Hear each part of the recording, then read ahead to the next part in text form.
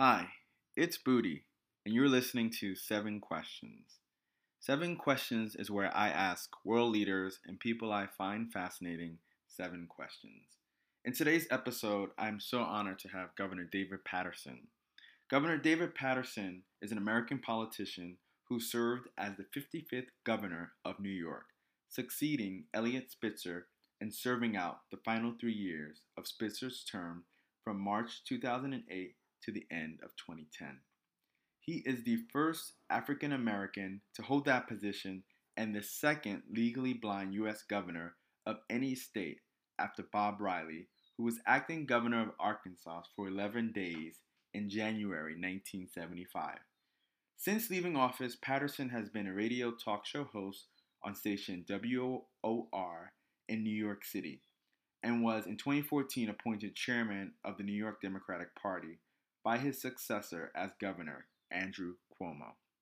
In this episode, you'll hear Governor Paterson and I laugh. You'll hear Mary open the door. This show is all about real, blunt, and honesty. And so everything in this episode is unedited, as I like all of my episodes to be. So you as a viewer and you as a listener can hear the authentic truth of anyone who's sharing and playing 7 Questions. So I thank you in advance for listening. I thank you for subscribing and sharing 7 Questions. It's still early on. I just started this podcast this year, and I'm so honored to have influencers share their life story with me and pay it forward. Thank you for listening to 7 Questions. Hi, you're listening to 7 Questions. This is Booty. 7 Questions is where I ask world leaders and people I find fascinating 7 questions. Today, I am so honored to have Governor David Paterson. Governor, I can't even speak. I'm so excited. How are you? Well, I'm excited too, Jeff. And the reason I'm excited is because I'm on vacation. Now, that doesn't sound particularly interesting. Everybody goes on vacation at some point every year.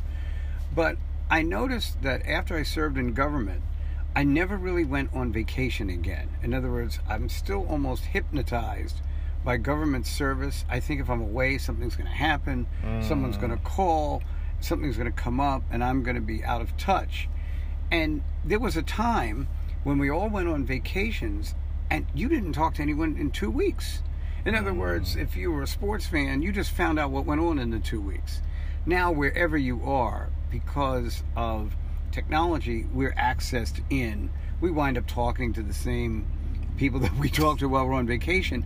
And in my case, all I did on my vacation was take my desk and shift it to a new location. So I'm at the beach, but I'm still having business calls. So I'm in a restaurant, but I'm still waiting for a call or something like that. And this, with the exception of you, Mr. Booty, because you're special. Oh, thank you so much. This has really been a vacation, and my loved one, Mary, and I have really tried to zone out and just enjoy the surroundings around us. And we've been to the beach, and we've been to the pool, and, and we sat on the beach and watched the sunset, and we did all these things, but not with this nonstop chatter around us. And ironically, the morning that we went on vacation, I was watching the morning news on CBS, and they had a whole story about how people really never stop. They never, you know, the secret to exercise is not always that you're exercising, it's you do it. You know, you smash your muscles a little bit, you stop, then you come back and do it after they've healed. That on-off sort of thing, which is endemic to the Indian culture and to cultures around the world. But this time we really are trying to stop. And I figured 7 Questions would be part of stopping because it's completely different. It's like a fun thing to do. So that's why I'm glad to join you. Thank you, Governor, and thank you, Mary, for giving him up for a few minutes. I appreciate that so much. All right, you ready to play? I'm ready. All right, let's do it. Shake the box. All right. And then I'll open it, and then you got to choose a question. Now, given the name that you have, is when anyone shake the box, did they ever say, shake your booty? Not yet. You were the first person. Oh, okay. All right, let me read it here. All right, question 1. That's hilarious, though. I've gotten, well, you know my name. Yeah, for those absolutely. listening, I've gotten it all. First question. This is the first question. If you were an animal, which one would you want to be? Wow. If I was an animal, I think I'd want to be a dolphin. Because dolphins are known for their ability to communicate with other dolphins, and even to a certain extent to communicate with human beings. And so they just seem to have this peaceful coexistence with each other. They're not known for attacking anybody. They're not known for in any way bothering anyone. They just kind of do their thing. And it's an animal that always seems sort of happy when they jump up and down in the water and that kind of thing. So I've always been interested in how much animals actually know, and I think it's more than we think they do. Deepak Chopra says that animals have a soul, and that would sort of contradict the sort of Christian, Jewish sort of belief that the animals don't have any real feeling. They just do what they do. But I think spiritually they do, and I find the dolphin to be an interesting animal. Yeah, that's cool. Dolphin in another life. Question 1 done. Thank you. Question 2. That wasn't so bad. No. I got an easy one there. Can you get the same question twice? Nope. Like they think you didn't really answer the first one the right way? Oh, question 2. Do you believe in luck? You've had an amazing career. Yes. Do you believe in luck? I think that it's luck, but they say luck is the residue of design. And I think that what I really believe in, that most people would call luck, is coincidence. But I think spiritually, coincidences happen for a reason. They can be good or they can be bad. So, for instance, when I first ran for office, it was by pure coincidence. I was working for a gentleman who would later become mayor of the city of New York, David Dinkins, the first black mayor of New York City. I know that. And I was sent to an event to speak for him. And the people were very angry that he wasn't there. And so they yelled at me all night. So I'm thinking this is a terrible night. And then when I was getting ready to leave, this woman put up her hand and said, you know something? We're not voting for your candidate because he didn't come. But I really admire how you took our questions and you didn't react to us even though you knew we were insulting you. And she said, when you run for office, you let me know because I'm going to help you. And the people clapped, which actually almost made me cry. Wow. And 3 weeks later, coincidentally, my predecessor in the Senate passed away. And some of the people in that room were the ones inadvertently who told the people who would be deciding who would succeed the senator about me. And if I hadn't gone to that event, or if Dinkins sent someone else, or if he had gone, the whole thing doesn't happen, and I'm not sitting here with you right now. That's crazy. So I definitely believe that happens, but I think that there is order to the luck you have, and sometimes there's bad luck. I could give you 50 examples of that, and I'm not always sure what it means, but I know it means something. Yeah, no, that's amazing. Thank you for sharing that. All right, question 2 done. Question 3. Let's see what we have here next. All right, just shaking that box. This one didn't want to come out, so I'm not going to take it. All right. I'll take this one. Let's see what we've got. Question 3. Best advice you've gotten and used. Because as listeners know, sometimes we get advice and we don't use it. But what's the best advice that you've gotten and you've actually used? The best advice I got was, oddly enough, from another elected official named Fernando Ferrer. He ran for mayor of the city once. But this was back when we were not in the places that we eventually attained. But when talking about politics and government, his best advice to me was, don't take it personally. But That's a you hard know, one. it's hard because sometimes I could follow it, but sometimes I couldn't. when people are following you and asking you why you did this and why you did that, and like little things that may have happened years ago, and they judge them up and like, well, why would you do something like that? Well, you know, I wouldn't have done something like that if I knew, you know, I was running for governor one day, but I'm a human being. And it's very hard not to take it personally. But as I stand away from it now, from 30,000 feet, this is all a game. I've got a friend who's running for office right now. He's trashing the other candidates. They're trashing him. None of what they're saying about each other is really that relevant. It's actually obfuscating the public's ability to really get to know who they really are.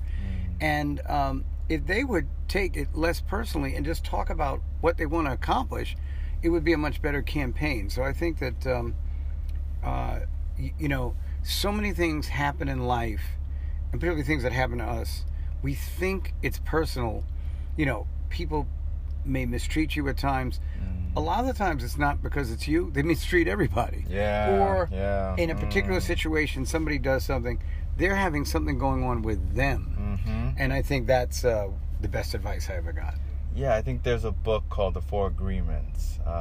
And one of them is not to take things personally, by Miguel Ruiz. I'm pronouncing it wrong. My apologies to those Miguel fans. No, well, I'm glad Miguel cleared this up, because Fernando Ferrer told me this was his advice. Oh, you could be a comedian, you know that. Oh my goodness. Question 4. You're doing so great. Let's do it. Oh, 2 of them came out. Oh, 2. All right. That's never happened. Drop one. All right, there we go. One Perfect. Ooh, question 4. What do you want to be remembered for?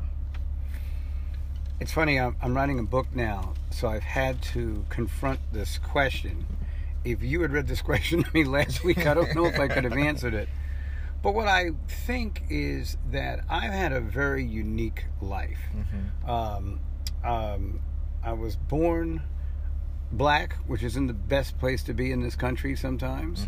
I was also born blind, which can be an even worse place to be, because 71% of blind people are unemployed. Even though blind people have gone through the educational system and performed higher than the national average. So we know how to educate blind people, but nobody ever has any faith to employ people like myself. So I think that, but that unique view, I encountered more racism being around blind people and encountered more discrimination being around black people. So there were times when I felt alone, like I'm just cast out by everybody to a certain degree. And what I realized in the end is that we're all the same. We're all the same because we come from the same source. You know, way, way, way back, there were just, you know, 2 of us. And so spiritually, what I would like to be remembered for is to try to create that type of understanding among people, even when I was in government. So I abhorred some of the policies that my colleagues who were on the other side of the aisle, meaning they were Republicans, had, but I was always ready to talk to them. I was always ready to have dinner and recognize that we all wanted the same things. We just had different roads to try to get there. Because if you ask anybody what they think this country should be about, they probably give the same answer. Even though on the cable stations every night they're ridiculing each other, saying this one's with the terrorists because they disagree with them, saying that one should go to hell because we disagree with them.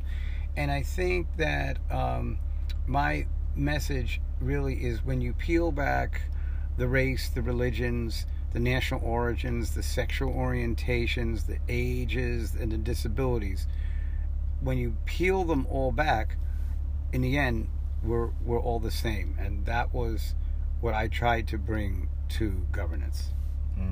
Thank you. Yeah, so there's no coincidences, you know. We met at this point so that you could be prepared for that answer. Isn't that crazy? Right, exactly. All right, question 5. Let's see what we got here. Oh, these 2 questions keep coming out. Ooh, this is interesting. What do you do to find peace when at times there is noise all around you? Meditation. It's fantastic. It's not only a vehicle of peace, but it's a vehicle of escape to a certain degree, but escape with a purpose, not like you're just blasting loud music to get escape, which is nice sometimes, but it helps you to redefine what your intentions are and what you wish, and to kind of reset that button. Even though I said, we're all the same, through meditation I have to remind myself we're all the same, because sometimes some people feel very different, like you wonder how they could come from this planet. And but I would say that meditation, also music is a place. Like when I'm exercising, if I turn on some music, I can look up and all of a sudden I've done 52 minutes, only because I listened to a few songs I liked. So it creates a peace, while my arms and legs are going through a very difficult ordeal. Torture. Emotionally and personally, I have peace, and when the exercise is over, and I can, feel the results, it's a peaceful place to be. That's good. That's good to hear and good to know. Thank you for sharing that. Question 6. Almost done. How you doing? I'm good. All right. I just have a knack for grabbing two questions at the same time. Question 6. What are you most grateful for? Wow. Sometimes you think about the ordeal that you're going through right now, and the struggle sometimes with, professional situations, even your personal relationships, and what you forget is perhaps all of the exciting experiences that life has given you. So when I was a little kid, bullied a little, struck back a few times, and I get in trouble for striking back, and the world seems so unfair. How could I ever imagine that I would become governor of a state of New York? They had some very oppressive drug laws in New York called the Rockefeller drug laws, where the punishments were like almost twice as much as any other state. I got rid of it. At the time, we didn't have same-sex marriage through the Supreme Court, so I granted it, even though the legislature hadn't passed it, that if someone went out of state and got married, they came back into state. As far as we're concerned, they're married. To actually do that, that's huge. And to do that in honor of some of my, none of them were direct relatives, but they were older people that I knew who were gay and lesbian, and how they would have loved to be able to express it more freely than they could now. And then to create opportunities for minority and women-owned businesses that were never there before. And that's what I did while being governor. But then even from there to I guess as much as I like humor and to hang out and crack jokes and stuff, and then I'm on Saturday Night Live. Like, that was a pinnacle for me. Wow. It doesn't get better than that. Definitely. And so at some of those times I have to think, I've lived a really exciting life and really had great opportunities. I once cracked a joke and made Muhammad Ali laugh. Wow. And I once cracked a joke and made the Queen of England laugh, and they say she never laughs. Wow. So I think through my sense of humor, I've been able to make life a lot lighter than it would have been. And so I think I'm most grateful that spiritually I was granted that sense of humor. That gift, yeah. That is a gift, I believe. That's amazing. No, thank you for sharing that. That's cool. Question 7. We're almost done, man. The last one. This is the last question. Last question. All right. See if you can grab one.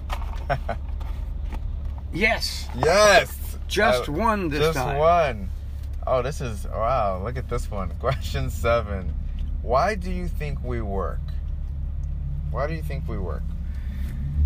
Well, I think that the reason that we work, and the reason that we become educated, and the reason that we pursue romance and maybe even the reason that we take care of others is to validate our presence in this short time that we're in this physical world. I think we came from the spiritual world. I think there's a higher consciousness that predetermines some of our actions, but I think that it sustains ourselves. You know, the worst day of the work week is Monday, because now you have to get up and go to work. You just had a nice weekend, you know. Now I got to go back and deal with X and Y, who I work with, that kind of thing.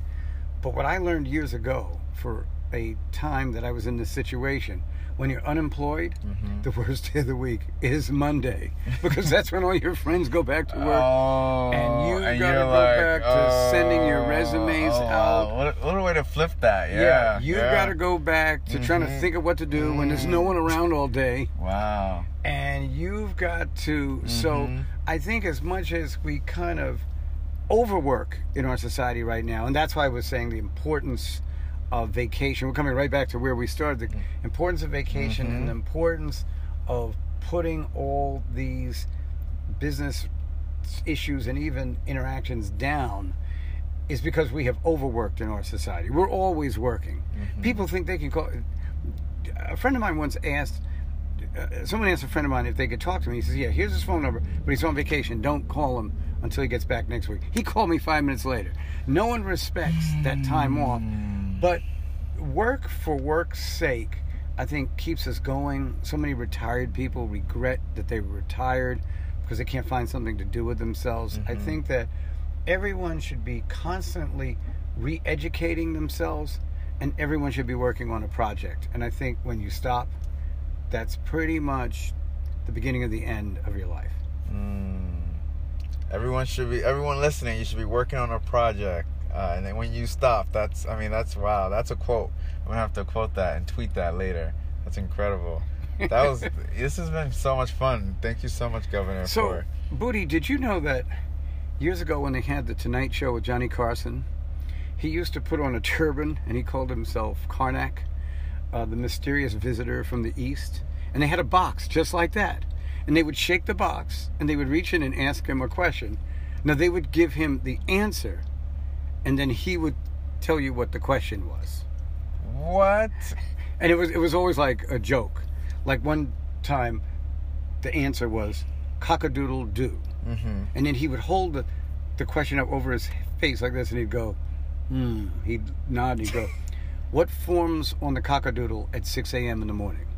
Cock-a-doodle-doo. And one other time, the answer was de Gaulle. Like Charles de Gaulle. The answer was de Gaulle. And he holds it up and the question was, what do you find between the heart and the liver? Oh de Gaulle. My God. So that is, yeah, wow. You might want to know that. Yeah, that's interesting. David Schulhoff is down the street. Let's go get him. Do you want me to call him? Quick. Yeah, call him. That's amazing. Well, yes, so at the end I always ask you to nominate someone. Who would you like to nominate? Down the street, while I was waiting for you, I saw a friend of mine in a restaurant. Yep. He's a little edgy. I don't know if he's really the right person for this, but he's a filmmaker who just completed a film on a documentary on Clive Davis. His name is David Schulhoff, and we're going to nominate him right now. All right. And see if he'd like to play the game. Do you see him, Mary? It's not going through. I think he went into the grocery store. I didn't want to interrupt you guys, but... Oh. That's all right. This is the beauty of live. It's instant. But, it's been such an honor having you, Governor. And for those Mary, listening, you're listening to 7 Questions. Oh, now it's ringing. Where I ask world leaders and fascinating people 7 questions.